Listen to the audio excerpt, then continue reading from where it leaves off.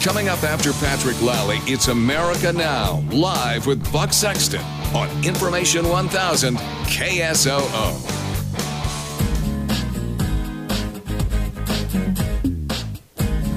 444 on the Patrick Lally Show, Information 1000 KSOO. And we are continuing our conversation with Valerie Schoenwell. She is with the Sioux Falls Human Relations Office. That's not where you get a job. That's where you go if you are experiencing discrimination in housing and or employment. And Valerie, we're going to be joined very shortly. We believe. We have every indication that we will be joined by Colleen Moran, who is Assistant City Attorney for the city and also deals with this issue. Now, one of the big things that happened, as we were talking about, is your office is taking a greater role in this. That's one of the things that's changed, right? Right. And what does that mean?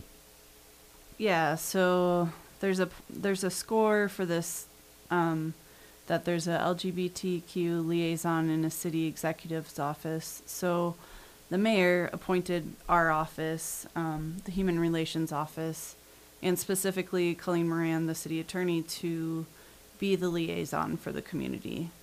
And so it kind of comes naturally because our office does deal with discrimination, so we can show people what their rights are and help them as far as that. We do a lot of community outreach, just letting people know what their rights are. So that's already something that we do.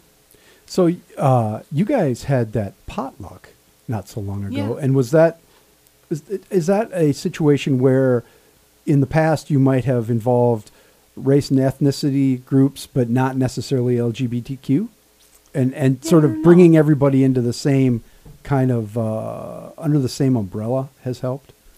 Yeah, I mean, that did just kind of organically turn into a thing about diversity.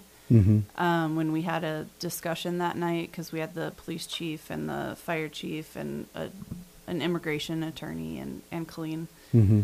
But we've talked about having one where it's a panel talking about LGBTQ issues. So that's something that, some sort of outreach that we could facilitate a community conversation based on these issues. Yeah. And so what issues what are the issues that you deal with in terms of dealing with the gay, lesbian, transgender, bisexual, questioning community that you do deal with on whether it's daily or weekly or monthly? What are the issues? Yeah, so if someone comes in and says, for example, they think that they were fired because their boss thought that they were gay or something, mm-hmm. That would be one of our cases that we would take on, a discrimination case. So we definitely have seen people come in with complaints of discrimination based on gender identity or sexual orientation. Do you get instances where people just feel like they're being harassed, whether they lost their job or lost their apartment, just sort of general harassment? Right. And do you deal with that now more than you used to because of this? Yeah, so harassment is interesting because how it's defined for our purposes is it has to be related to a protected class. So if you're just generally being harassed, we say obviously to call the police. But mm-hmm.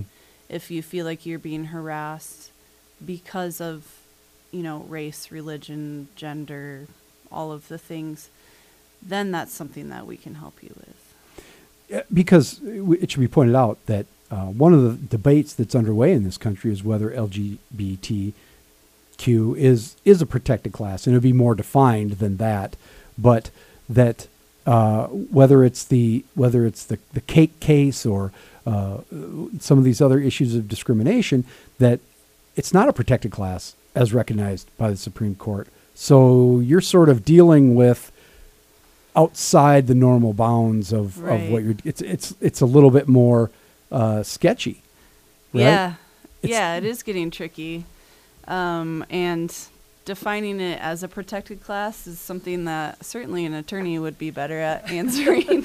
Well, lucky for us, we now have an attorney in the studio, Colleen Moran, who is Assistant City Attorney for the City of Sioux Falls and is involved with this issue. Colleen, we, of course, have been talking about the Human Rights Campaign's Municipal Equality Index and our massive improvement over 2 years. Why is this important, Colleen? Why are you, I mean, you're an assistant city attorney. You got stuff to do. Why are you involved? Well, there's a lot of important things for us to do in our community, and this is one of them. I think that Sioux Falls is a wonderful community, and when we try to make it an inclusive community, that includes everybody. Mm-hmm. And so when 2013 was the first time we were able to fill out any of this information. I think our score was 24 or something like that. Mm-hmm. And I looked at it and thought, boy, we just aren't doing what we need to do. We need to get better at this.